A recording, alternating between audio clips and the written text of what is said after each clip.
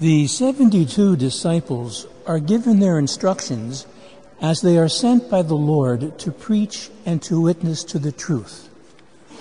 Rely on God and God alone for everything. Take no money bag, no sack, no sandals. Offer the gift of Christ's peace, a peace which the world cannot give. Do the work of Jesus Christ, and by extension, boast only in the cross of Jesus Christ, for through it we are made a new creation, and our sins unconditionally, mercifully, and most lovingly forgiven.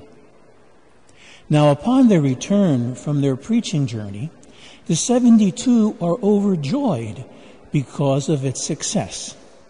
People listened to them. They believed them. They cured the sick.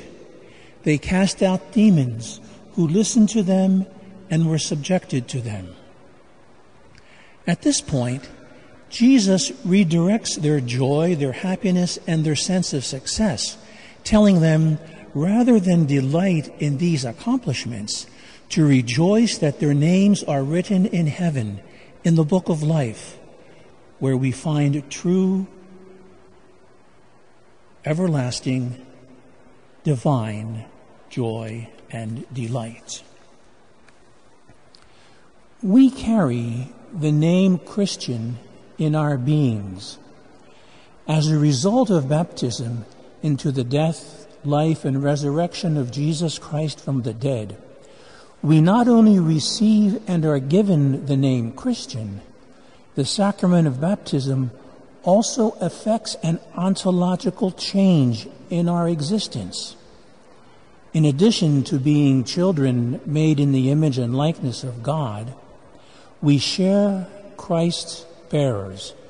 We share his divine life now as part of us. We are marked forever for Jesus Christ. We are claimed forever by Jesus Christ. We belong to Jesus Christ now and forever, both in life and in death. We are his. Along with this identification with Jesus and this incorporation into Christ, his life, grace, and love come to us as do expectations and responsibilities for us on our part.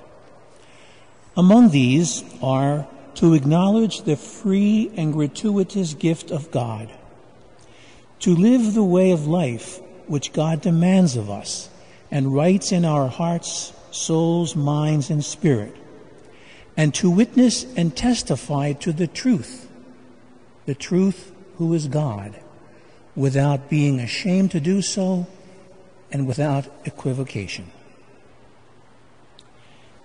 As he stood before Pilate on Good Friday, Jesus proclaimed that he had come to bear witness to the truth. Pilate's haunting questions in response to Jesus ring even true for us to this day. They demand a response from us. Truth. What is truth? Part of truth, like faith, is a series of propositions about God, the Christian way of life, and our acceptance of these propositions and realities. Yet truth is much more than this.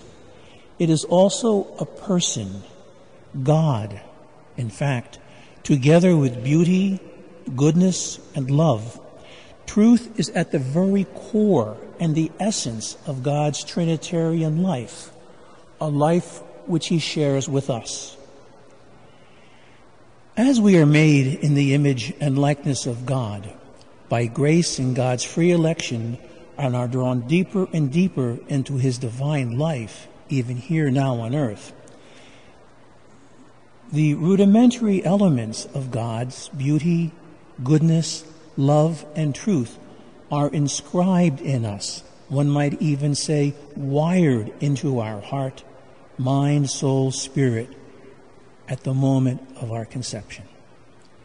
Pilate's question on the eve of Jesus' paschal mystery, what is truth, remains a contemporary question and awaits our response.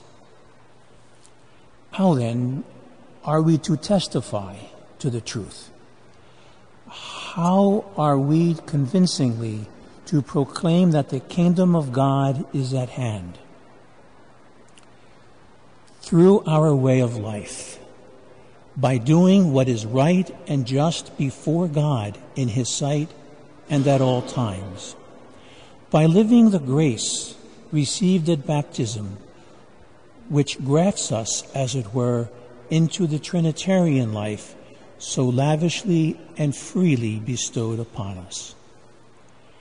By expressing and by espousing God's concerns and His priorities, by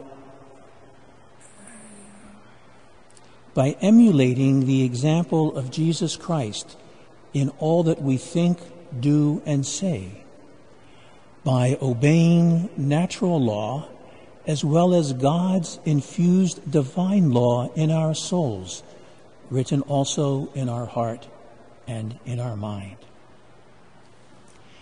The Catechism of the Catholic Church reminds us of our duty to take part in the life of the Church and impels us to act as credible witnesses for the gospel. May the body and blood, soul and divinity of our Lord and Savior, our God, Lord Jesus Christ, fill us with the strength and courage we need to so live.